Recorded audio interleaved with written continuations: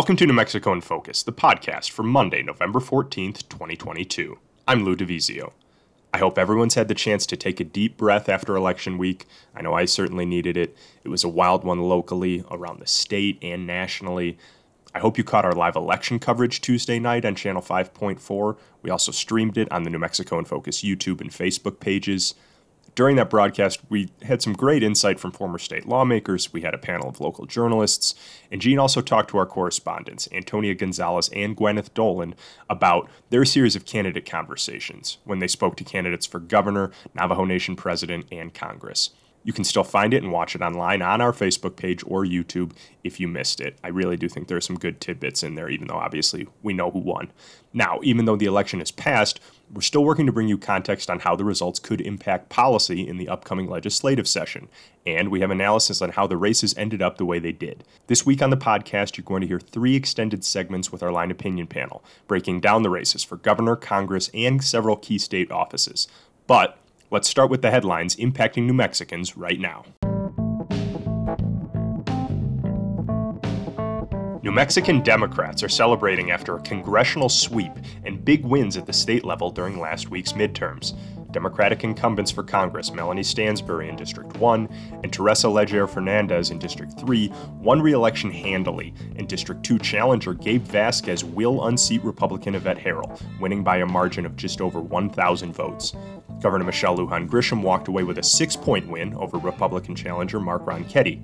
Bernalillo County District Attorney and Democrat Raul Torres beat Republican Jeremy Gay in the Attorney General's race, and Democrat Maggie Toulouse Oliver will remain Secretary of State after a double-digit win. You can watch reaction and analysis online on the New Mexico in Focus YouTube channel, including criticism from 2 former Republican state lawmakers who say GOP leadership carries some of the blame for the party's losses.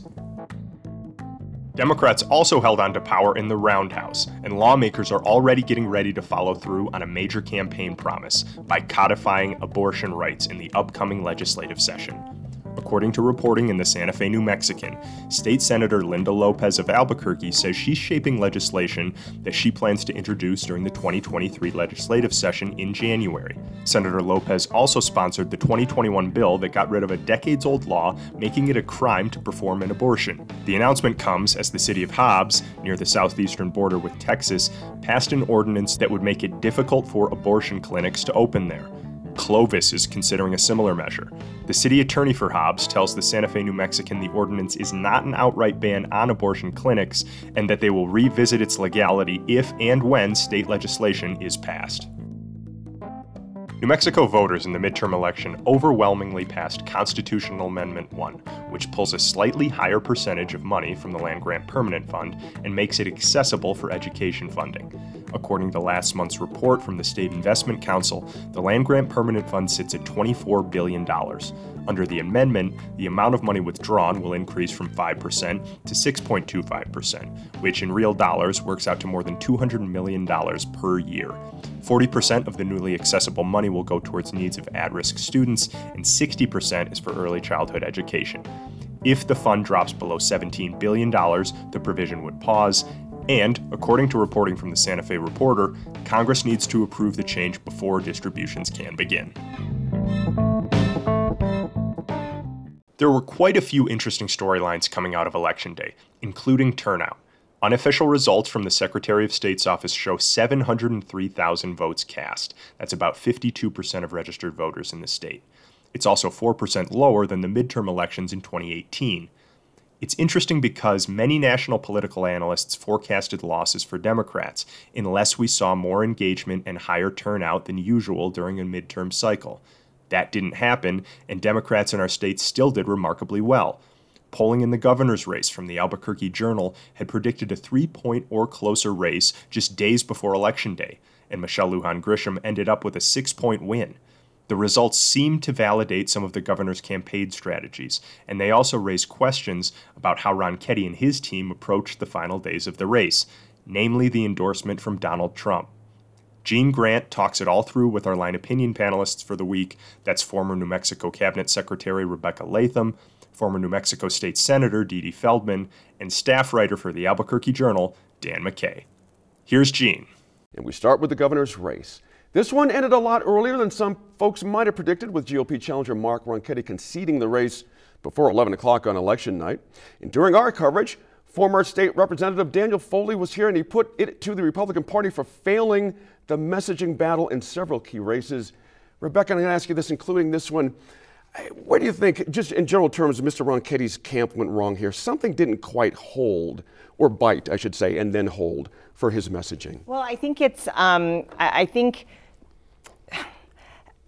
he just kind of got pigeonholed into this lack of leadership and then abortion. Right. And, you know, it's like once we learned what was really tracking with New Mexico voters, especially New Mexico women, right, it was going to be hard, if not impossible, for him to back out of that. I think what he did in trying to say we're going to do a constitutional amendment and we're going to bring it to the voters was his way of saying, hey, even if I'm elected, I can't get this through anyway. But you can't say that. So I think he was just put in a really difficult position. Also, there's a lot of muck in the Republican Party in New Mexico, and so he didn't have the best guidance or the best backing. Right. So I think it was not exactly a full-throated support for Mr. Ronchetti from the rest of the GOP here, was it? No, starting with the convention, yeah, and the fact that Mark Ronchetti told all of the delegation, don't vote for me, let's get more Republicans in this, you know, like vote for everybody else. And it just I think he had a very tough road to hoe. But with that being said, I think he ran a great campaign. I think he got a lot closer than anyone expected him to get, and he deserves some credit for that. There you go. Senator, interesting quote here from Milan Simonich. You know him, of course. A quote: for an experienced television performer, he, being Mr. Ronchetti, failed to make a clear case for himself. Lujan Grisham caught a break. Ronchetti's negatives outpaced her own. Would you agree with that? Yes, yeah. And I feel that he ran an extremely negative campaign that was based on fear, primarily. I mean, his TV advertising about the early release of a man who then went on really was shades of Willie Horton and the Lee Atwater Republican approach to base everything on fear about crime, about inflation, and it just didn't stick.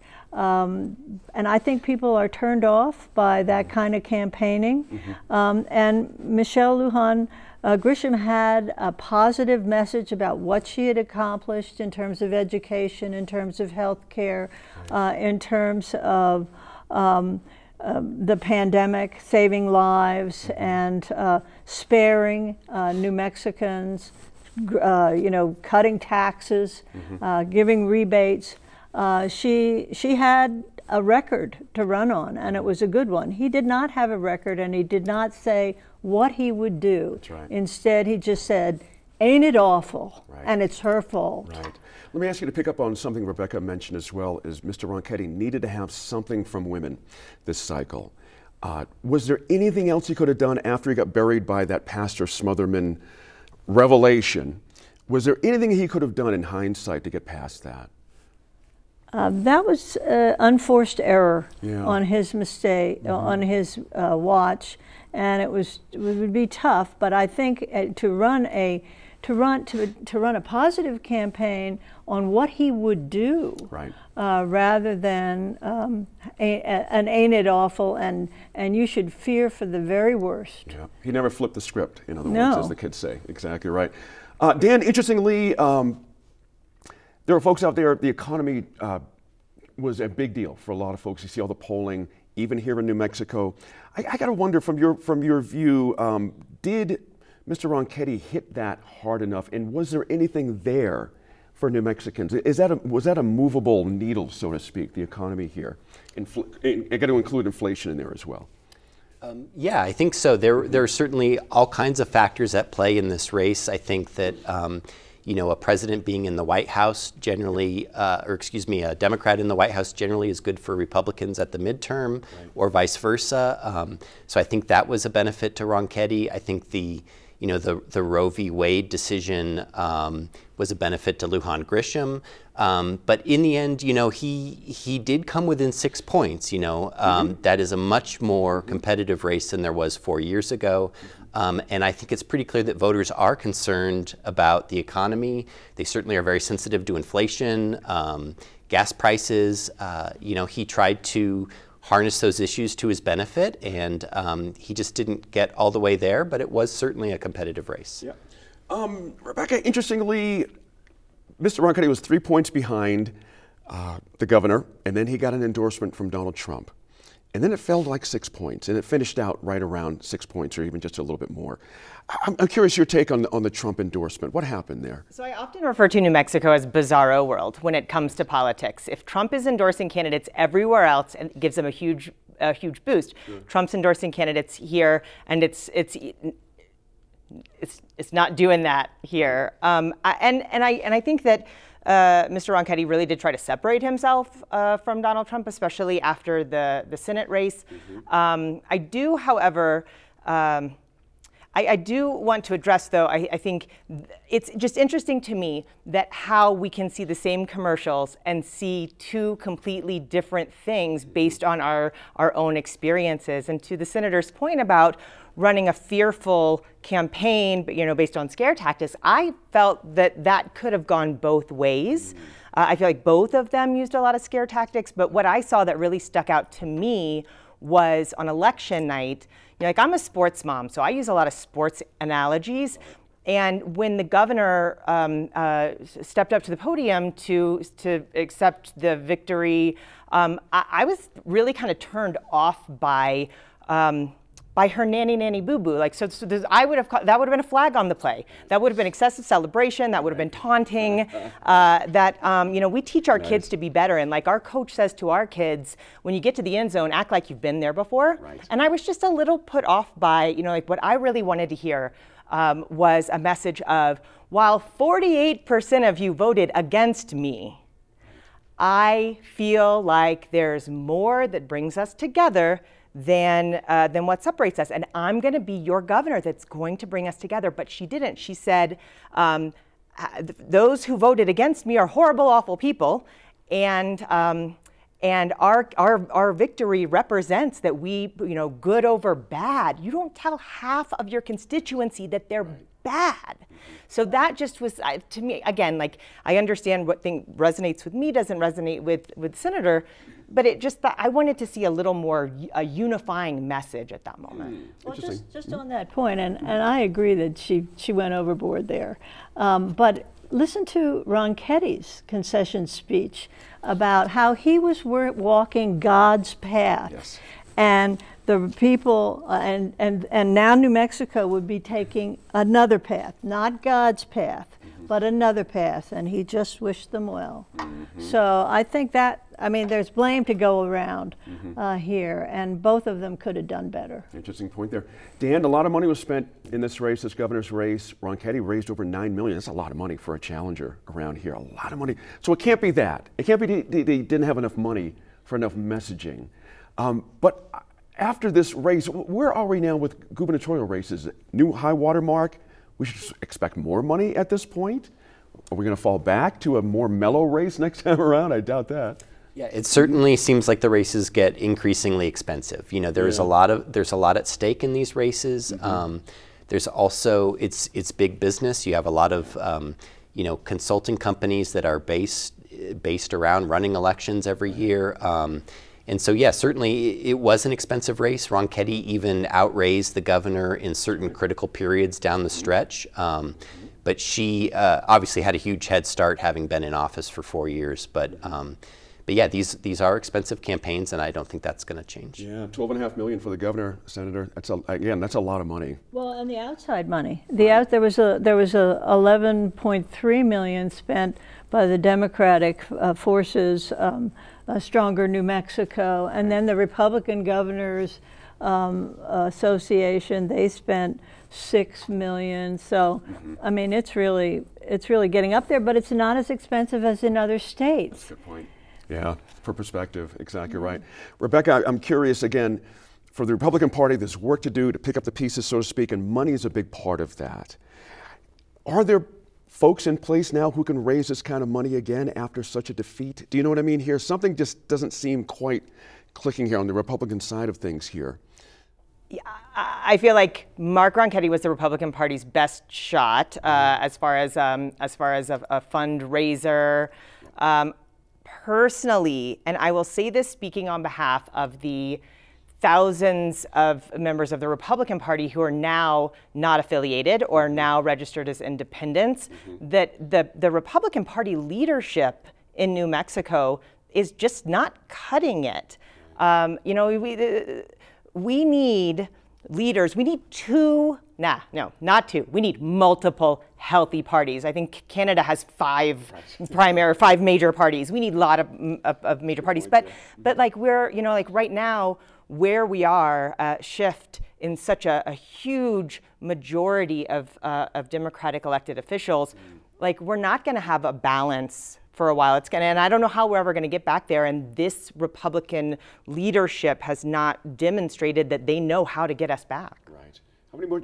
I don't want you to speak for the Republican Party, but when you see this as a strong Democrat, Senator, happy days for Democrats, knowing the other side just doesn't have a bench or money or cohesion. There's a lot of missing pieces there on the other side, so to speak. Yeah, but if you have a large majority in the legislature, a large Democratic majority, there are also opportunities for factions there. Right. And it also, in some ways, when you have a small Republican minority, that they harden, and they are unwilling to compromise in any respect. Right. And because of the institutional setup in the legislature, they can slow things down, and it doesn't really matter how many there are. If there's one person that's willing to filibuster for 2 hours, 3 hours, 4 hours, because they're mad at the Democrats, they're going to do it. Right. So we need some kind of realignment here. We need some reforms that ease partisanship. And make it so that people can come together on those things that they agreed on, and there are many that are agreed upon. Just as we suspected, Congressional District 2 is still the race we're thinking and talking about now nearly a week after the election. It took until Wednesday, but Democratic challenger Gabe Vasquez has declared victory, and Republican Yvette Herrell has conceded her seat. That's with Vasquez winning by a margin of just over 1,000 votes.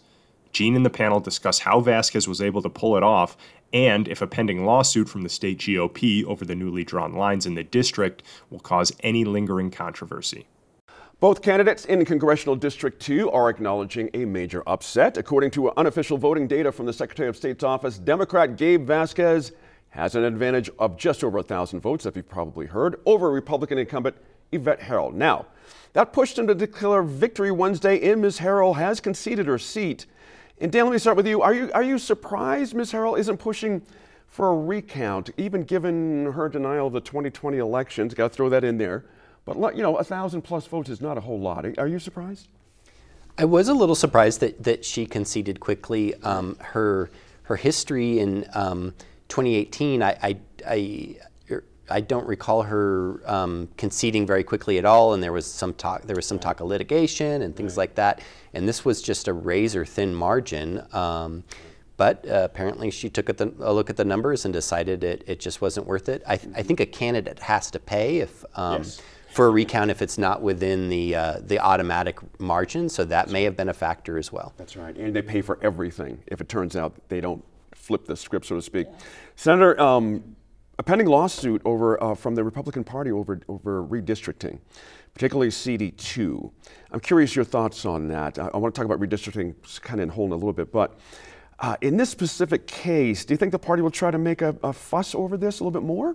Yes, definitely. Redistricting was the major factor in this congressional election. Right. Each of the districts was made more competitive between Republicans and Democrats, but none more so than down south, where some of those heavily Republican districts were put into CD1 and CD3.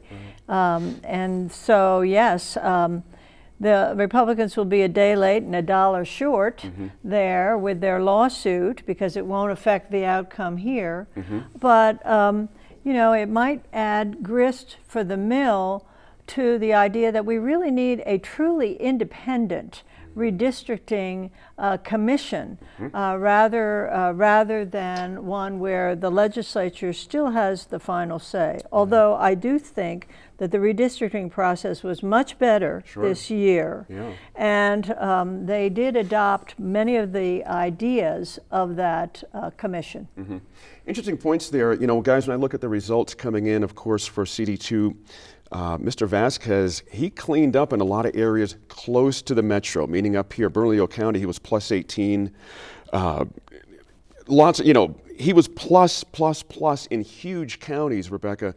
And Ms. Harrell, of course, cleaned up in her home area. And I gotta wonder, are we now a CD2 world where you gotta lean into the Albuquerque metro part of it a whole lot more than your natural rural part of your state? And who does that benefit over the long run? You see what I'm trying to drive at here? I think interesting. I think for now, as long as the districts stay within the boundaries that they are set right now, then yes, you can't. The numbers just don't make sense for you to only focus on rural New Mexico for that district. I participated in the redistricting process for the city of Albuquerque this year. And so I sat through the same Brian Sanderoff presentations, learned so much about the principles of redistricting, and what you're really trying to do is keep districts the most intact. You're trying to have the least amount of change on voters wherever they are. And so ultimately the Albuquerque City Council ended up adopting the recommendation that really had the least amount of change. Not so for the state of New Mexico and for those congressional districts. So with that shift, you know, you just going by the numbers, there really should have been a lot more energy spent in Bernalillo County. Right. Did Ms. Harrell spend enough time up here? I don't recall her really stumping that hard in this new part of her district. You know, I don't know. I'm not a constituent of hers, and so I didn't see her much up here. I know that it took me a little while to figure out why we had ads for that race running in the Albuquerque metro area.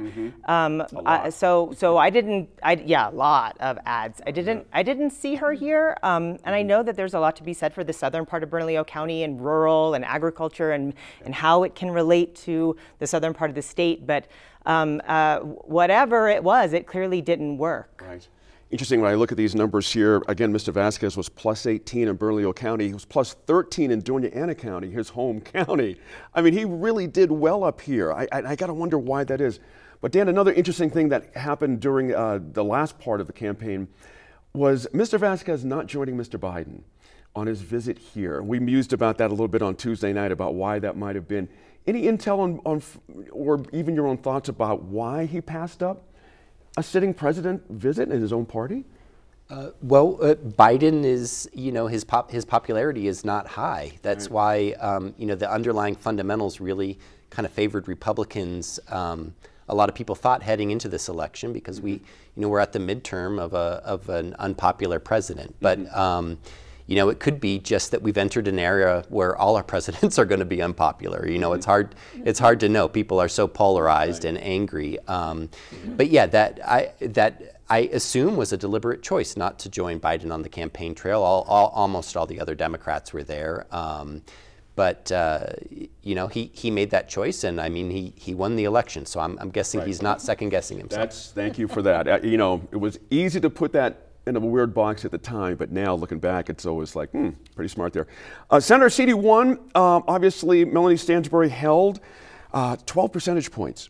Is the district more competitive being redrawn here? Speaking about redrawing, I mean, we have a Republican who's their second time in as a challenger here, but not much better. What do you think about CD1's redrawn? I think, well, CD1 has a few more rural areas than it did before. And I think Melanie campaigned in those areas in Torrance County, a little bit of Santa Fe County. And I think she has a very good reputation. She's carved out a spot for herself in terms of being a water expert, yes. and also, you know, all of the Democratic, the two Democratic women incumbents were very good at using the fact that they had about infrastructure. Right. Biden's infrastructure bill really benefited New Mexico, and it benefited those rural areas. You could see it up north with the response to the fire as well. Melanie was played on that very well.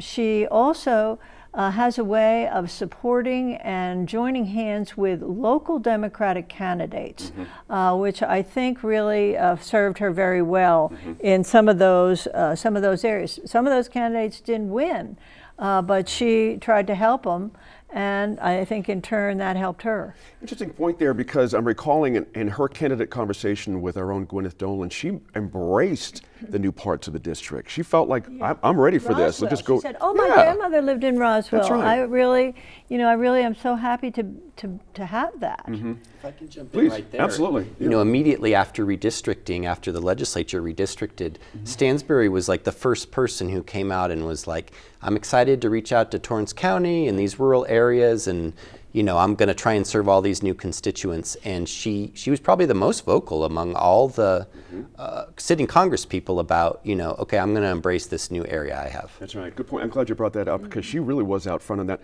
Rebecca, interesting. Michelle Garcia Holmes, I mentioned that was her second try at this. Didn't quite work. What didn't click there? Was it a PR problem, issues problem? What happened? I think it was likely, I suspect it was an issues problem, going back to the campaign against her that used her words, and I guess, they are her words, about abortion. And especially in this district, you know, we are incredibly passionate about women's rights, women's health rights. You know, I think it's so easy to throw around abortion. This is not about abortion. This is about a woman's right to make decisions for her own health. And so that just doesn't get enough traction here in the metro area, and then the numbers where it does get traction are not enough to come back from that. Yeah, good point there. Let's go to CD3 real quick. Senator incumbent, of course, Teresa Leger Fernandez. Not a bad, 37,000 votes more than her opponent, and that added up to 6 points. Again, the same question about redistricting. Let's go there first. She seemed to be embracing of the new district as well. No. Initially, she was very dubious. She thought her chances were diminished by the new district, and then she warmed up to it. Gotcha. And did very well. I think she ran a terrific campaign. Her commercials were among the best that I've seen this cycle. She sort of based her campaign on love, which is a rather a unique thing. I saw a picture of her and a couple of her supporters out at the polling place on Election Day. I think it was at the Santa Fe Fairgrounds. And there was music, there were handmade signs, there were people that were enthused and, of course, thankful to her for their help after the fire. She really pitched herself as a daughter of Northern New Mexico, didn't she? Quite effectively. I have to agree, those TV ads were really well. Rebecca, I'm curious to your thoughts on CD3 as well. Again, in the Challenger, second time around, I misspoke, it was more than 6 points she won by the way, sorry about that. What did not work for the Challenger up there this time? I just, and again, it's not, I don't have as much insight there. Right. It's just my own personal opinion that she just was not able to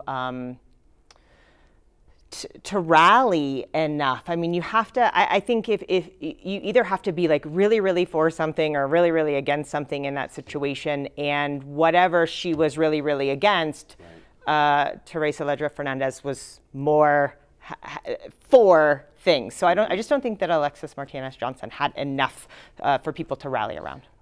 She's an oil and gas person for sure, steadfast, but climate change is a big issue here.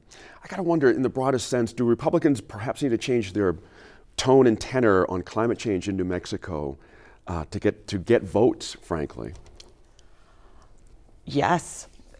Absolutely. Right? I mean, because I'm, that's one of the reasons that I am so connected to being an independent voter, because I feel like I don't, the message of, yes, oil and gas, so important to New Mexico. It pays for our schools, it pays for our roads, it pays for public safety, it's everything, but we're also going to try and get rid of it. But then it's very confusing, and I don't like the tone deaf approach that the Republican Party has taken to climate change, sure, and how it's going to impact New Mexico's future. Especially when you have the other side pounding that issue. You can't just not touch it, and at some levels. It's interesting. I'm interested in your thoughts on that as well, Senator. Yeah, but don't think that the oil and gas interests don't also court the Democrats, right, and pour lots of money into Democratic campaigns, including the Michelle Lujan Grisham, right, including the head of the Appropriations Committee in the House. Mm-hmm. They are big donors there because mm-hmm, they know that their fate lies in the hands of the governor and the legislature. Right. Dan, your thought on that as well, the idea that the oil and gas industry still has a big say here, so to speak, financially and otherwise, and not just in their home area, Hobbs, et cetera, but all over the state.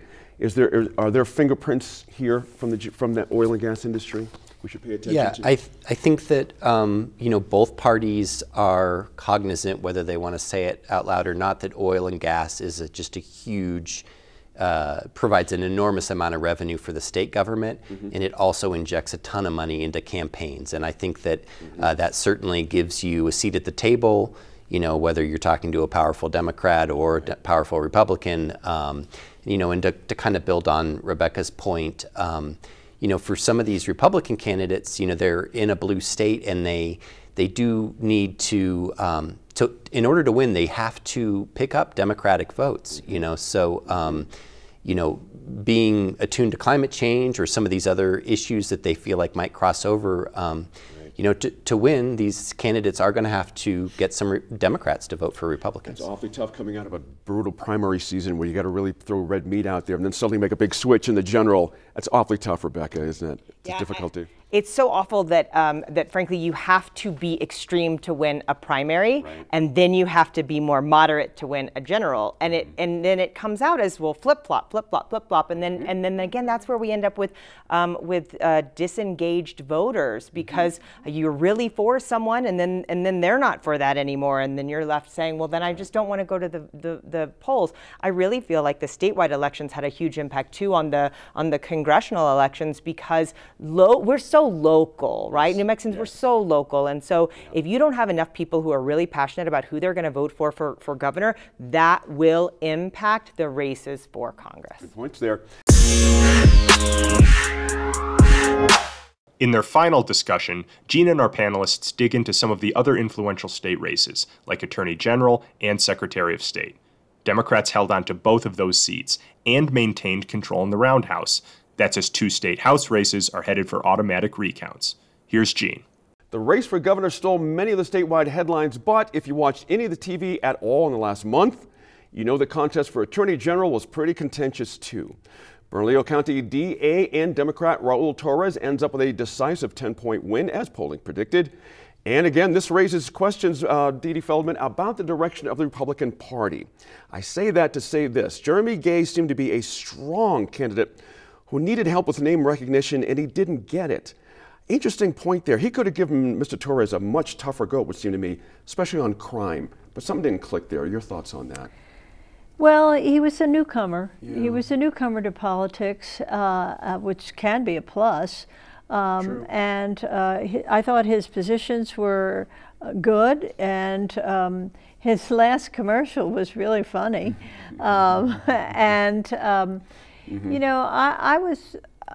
I was surprised also that he didn't get the support from the Republican Party. It just seems ill-conceived that he did not. Right. Because even if somebody like that loses, there may be a future for him. That's right. That's right. And so, I hate to put it out there this way. I got to ask you, African American in the Republican Party, was there a problem there? I mean, is that why we didn't have a full-throated support of him? I didn't even know he was an African American, and maybe that says something. And maybe so was the lieutenant governor for the Ann Thornton also. Yeah. Not drawing conclusions here, just asking. Right. Yeah. So was John Allen, the sheriff's candidate. That's right again. The Democrat. So I mean, I feel like race is less of an issue here than it could have been. Yeah, good point there, Rebecca. Again, 10 points. I'm just shocked. I mean, the DA's race, crime never seems to stick to the DA. I don't get why that is. Or Mr. Gay tried. I mean, it wasn't for an effort, that's for sure. No, and it's funny that you mentioned that about just crime doesn't stick to a DA, because we had this conversation in my house this morning, actually. So I know we're not supposed to talk about this openly, but I'm an open book. I voted for Raul Torres because I like him. Sure. And then my husband said, why would you promote the like in Bernalillo County, where we have the worst problem, why would you vote to promote him to statewide office? And I said, I didn't even think about it that way. I just really like the guy. I've seen him speak before, and I think after hearing him speak, what I was left with the feeling of, this is not his fault. Right. This is the legislature's fault. It's the courts. It's everyone's fault but Raul's, and that was what I left with. And so it was interesting, again, talking to my husband, and then also hearing it. I was hearing Darren White speak about it on the radio earlier. Same kind of thing. Like, why doesn't crime stick to the DA? But it's done now. It is interesting. Dan, another interesting element: the stances on bail reform. I found this interesting. Mr. Torres, of course, favored the hardline approach to rebuttable presumptions. We've talked about here at this table a bunch, essentially forcing a defendant, as you know, to prove he or she isn't a danger to the public so they can get out before they go to trial. Jeremy Gay had a pretty good stance on this, maintained it should be a prosecutor's responsibility to prove that defendant poses a threat. Was that just a little too much nuance here? Because, again, this could have been a real hammer blow and kept it simple. Do you know what I'm saying? In your view, did something not catch with Mr. Gay's response here? This is a really complicated issue, and I think it's difficult to explain it to voters, certainly in kind of a political setting. Torres's message, to Rebecca's point, was kind of, casting himself as, the one who was fighting to put people in jail, and sort of this difference between he's the adversary of the system, he's fighting this rotten system. And that, I think, is an easier message to deliver perhaps than the one that Jeremy Gay had. But it is a really complicated issue, and the Attorney General does a lot of things besides just crime. So Torres's election is going to put him in, he's going to be handling new issues like consumer protection and all kinds of civil litigation. So it'll be interesting to see what happens. Yeah. The DA's office can sometimes be an interesting stepping stone to other things in politics. Again, not to make you make predictions. Do you see something from Mr. Torres down the road? I know he just got in office a matter of moments ago, but anything there you're seeing for further down the road from him? He certainly seems like a really ambitious person. He's gone to all the best schools. He's been a federal prosecutor, a district attorney. The last governor, of course, was a district attorney. Attorney General itself has also been a stepping stone for a lot of politicians. So Torres is at an age where he could be in the political game for a really long time, and who knows what he's going to run for. Senator, you've seen this as well. I like to say this position is the white knight of a state. Come and rescue things, right wrongs, put money in people's pockets, back in people's pockets that's been taken.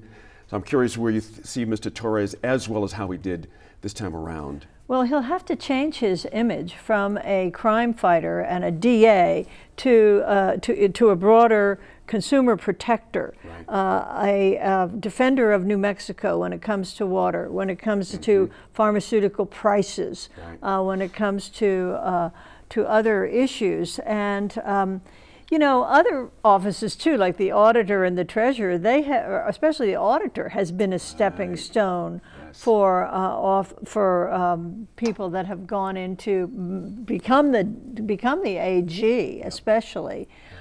So, you know, and Secretary of State could be a stepping stone, although it has not been in the past. And it's kind of an underrated office, I think, in the state. That's right. Well, let's talk about that. The current office holder who just got her seat, Maggie Toulouse-Oliver. I got to ask you, Rebecca, you know, she won by 11 points.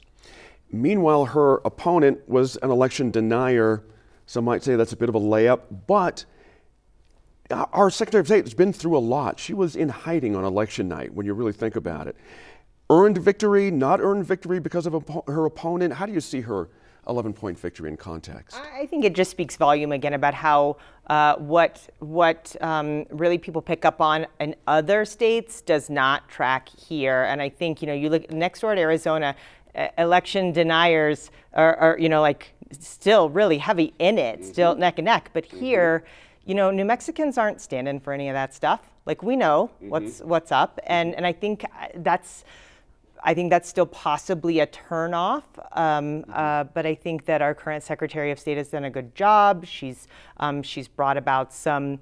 So she's made it more, I think, more accessible. We were just kind of speaking about voting more accessible, and and so I think that is one of the only actual victories in the state where the winner has bragging rights. I think every other race was so close. I don't think anybody should be like, yay, I win, because they were all so close. Interesting point there. You know, speaking of Andre Trujillo, of course, she wanted to end requirements for in-person voting, you know, vote by mail. Right, and people are used to that now. Yeah. They sort of like that now. Was that an appropriate way to go into a Secretary of State's race? No, no, not at all. I mean, I think the thing that about Maggie is that she has balanced the security as well as the access. And she's also been kind of the explainer. She has put out a lot of information about how it actually works, how are votes counted, how we have paper ballots, how our voting machines are not connected to the internet. And it's designed to reduce tensions and to answer questions. And she's not out there proclaiming rah-rah on her victory. Right. But this was a big victory for facts and for people and for democracy, really, because that was what was at stake at this election. And she didn't raise the flag that much about it. She just did it, and she led her county clerks to do it as well. Right. And they worked hard, and the election came off without much of a glitch. We haven't heard anything from Otero County or any place else. There's been recent dust-ups, so that might tell the tale there. Dan, state legislature, of course, the balance of power appears to be holding for Democrats. We've got 2 races outstanding as we sit here taping this a day before Friday night's airing. But altogether, Democrats are set to flip 2 seats and lose 3, you know, pending those accounts. But no red wave here for New Mexico. Well, anywhere in the country, but here in New Mexico, it just didn't happen, did it? You know, heading into the election, the Republican leadership was pretty optimistic that they were going to pick up some seats. Right. You know, Albuquerque Democrats, Albuquerque used to be pretty divided, you know, between Republicans and Democrats. And it has really turned blue recently, with only Bill Rehm, one Republican, you know, sort of left. Right. So I think Republicans were optimistic, especially with, you know, crime rates, inflation, other things, that they really had a chance to hold Democrats responsible for that and expand their majority. But the way the results look now, it didn't happen. The red wave didn't happen. Democrats, I think, are, you know, if they come out of this with the same number of seats or even lose one, I mean, they're going to be pretty happy with that, I think. I mean, Democrats pulled a seat in Rio Rancho. You know what I mean? There was some interesting wins here for Democrats, let alone any kind of red wave. And they were mostly women. Right. If you look at it, they were mostly women, too. Pamela Herndon, Meredith Dixon, Natalie Figueroa, Marion Matthews. Good points. And that they held their own. In the Heights, and they got a lot of help from the Democrats. They got a lot of help from Melanie Stansbury, well, there you go, who softened up the ground in advance for them. That's right. 2 years ago. That's right. demonstrating what can be done in those districts, and she's done it. You know, Rebecca, on Dan's point, interesting, if the Albuquerque-based Republicans couldn't push through on crime, where can crime be pushed through? I mean, we are sitting, we're always talking about crime, and no one pays a price. It's an amazing thing. And I honestly don't know what it's going to take other than we just need to get more people to the polls. Right. And I think that our current practices are not, don't lend themselves to really getting people up off the couch, or even to mail in a ballot early. If you don't, I mean, like, I haven't felt so enthusiastic and passionate about any political candidate since Barack Obama. Like, I woke up every morning excited about that election. Now it's kind of like, well, it's the lesser of two evils. It's always going to be the lesser of two evils, no matter what the race. And until we as a state can do something dramatically different that really inspires people to vote, you know, then we're going to continue to be last in this. We're going to continue to have the highest in that. And I think, you know, you're right. If crime can't flip Albuquerque, then nothing can. Isn't that interesting? Absolutely. Let's talk about redistricting. Just got a couple of minutes. Dan, your sense of how it may have affected any key races you can think of, redistricting? Well, for the state house, Jane Powdrell Colbert, the only Republican incumbent to lose, she was in a much different district because of redistricting. She lives in Corrales. That district also had some Rio Rancho and Albuquerque in it.